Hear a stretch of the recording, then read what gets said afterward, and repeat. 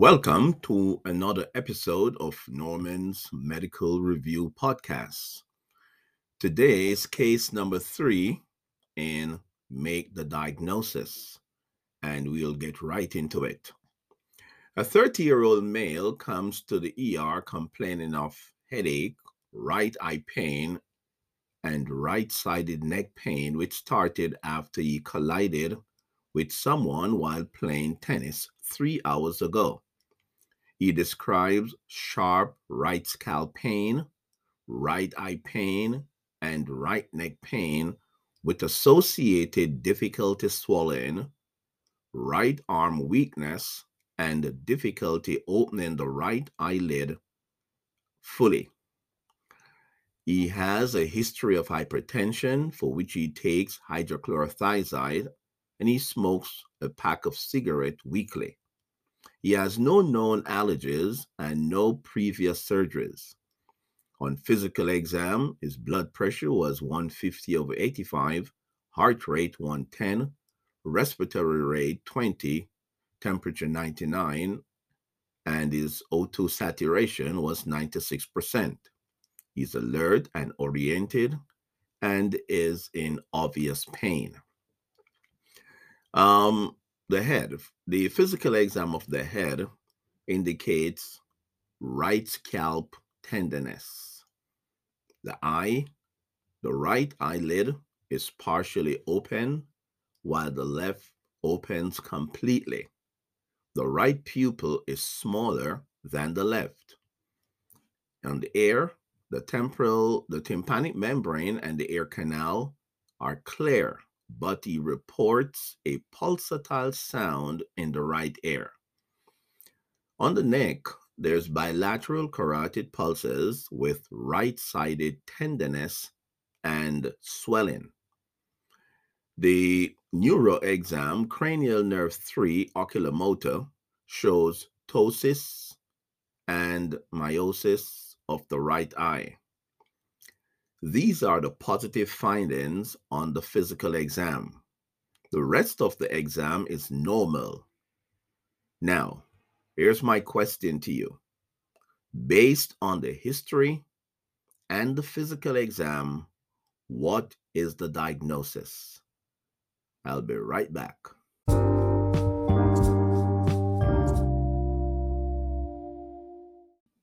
Okay, I'm back.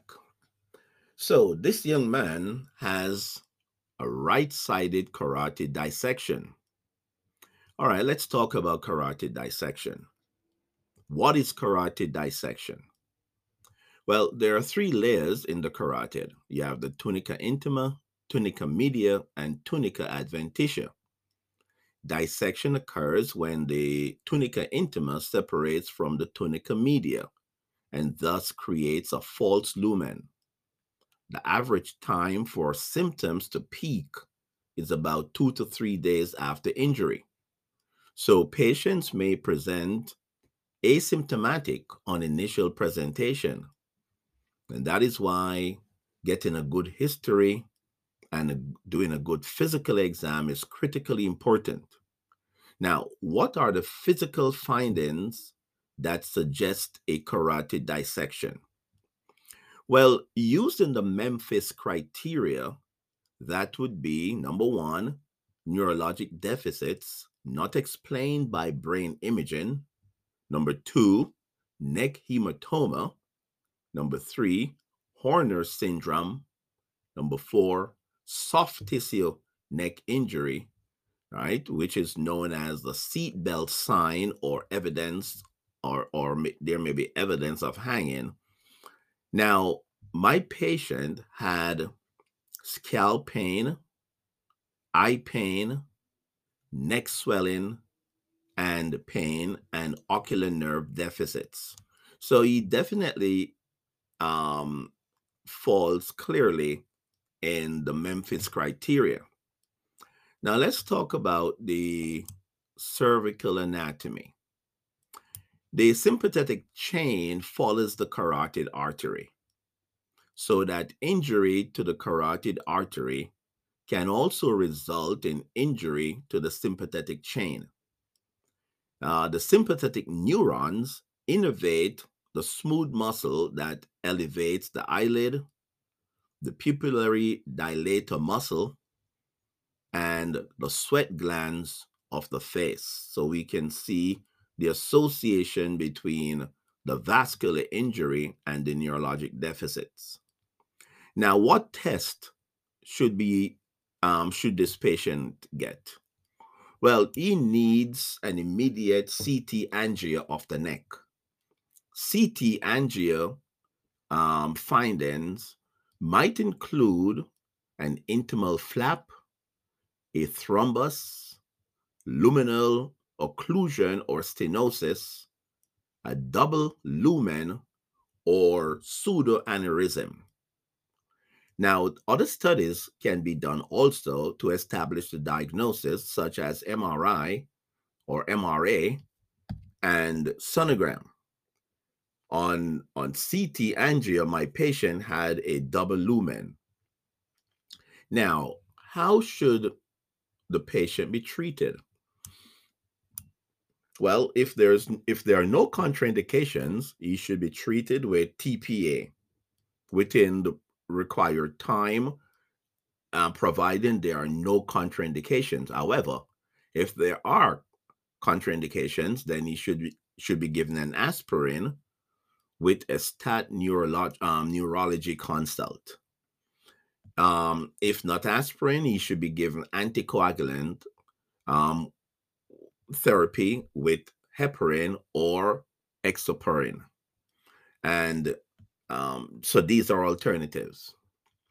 Now, let's look on some of the causes for a carotid dissection. Well, it may be caused from swimming or scuba diving, skating, dancing, playing sports such as tennis, as in the case of our patient, basketball or volleyball, doing yoga, riding a roller coaster, jumping on a trampoline, even giving birth, and even sexual activity. And sneezing and coughing aggressively can result in that type of injury. One thing that is often overlooked is going to the chiropractor. Chiropractor adjustment of the neck can also result in carotid dissection. However, it's rare. Let me hasten to say it's very rare. Now, the prevention that we are concerned about is that of a stroke.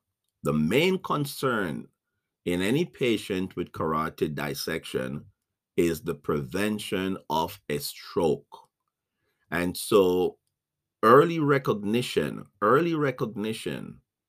and diagnosis is critically important so as not to delay and subsequently result in a stroke that could have been corrected or prevented. Well, our patient was seen by neurology and admitted to the appropriate unit for further management. The important thing is to recognize the diagnosis, and that's why it's called make the diagnosis. If you don't think about it, you can't make the diagnosis. And if you don't know it, you can't think about it. So until next time, this is Norman saying, continue to make the diagnosis and care for the patients in ways you would like to be cared for. Have a great night and do well. Thanks for listening to this week's episode of Make the Diagnosis. Stay tuned in next Monday for the next episode. And remember to listen and study well. Take care.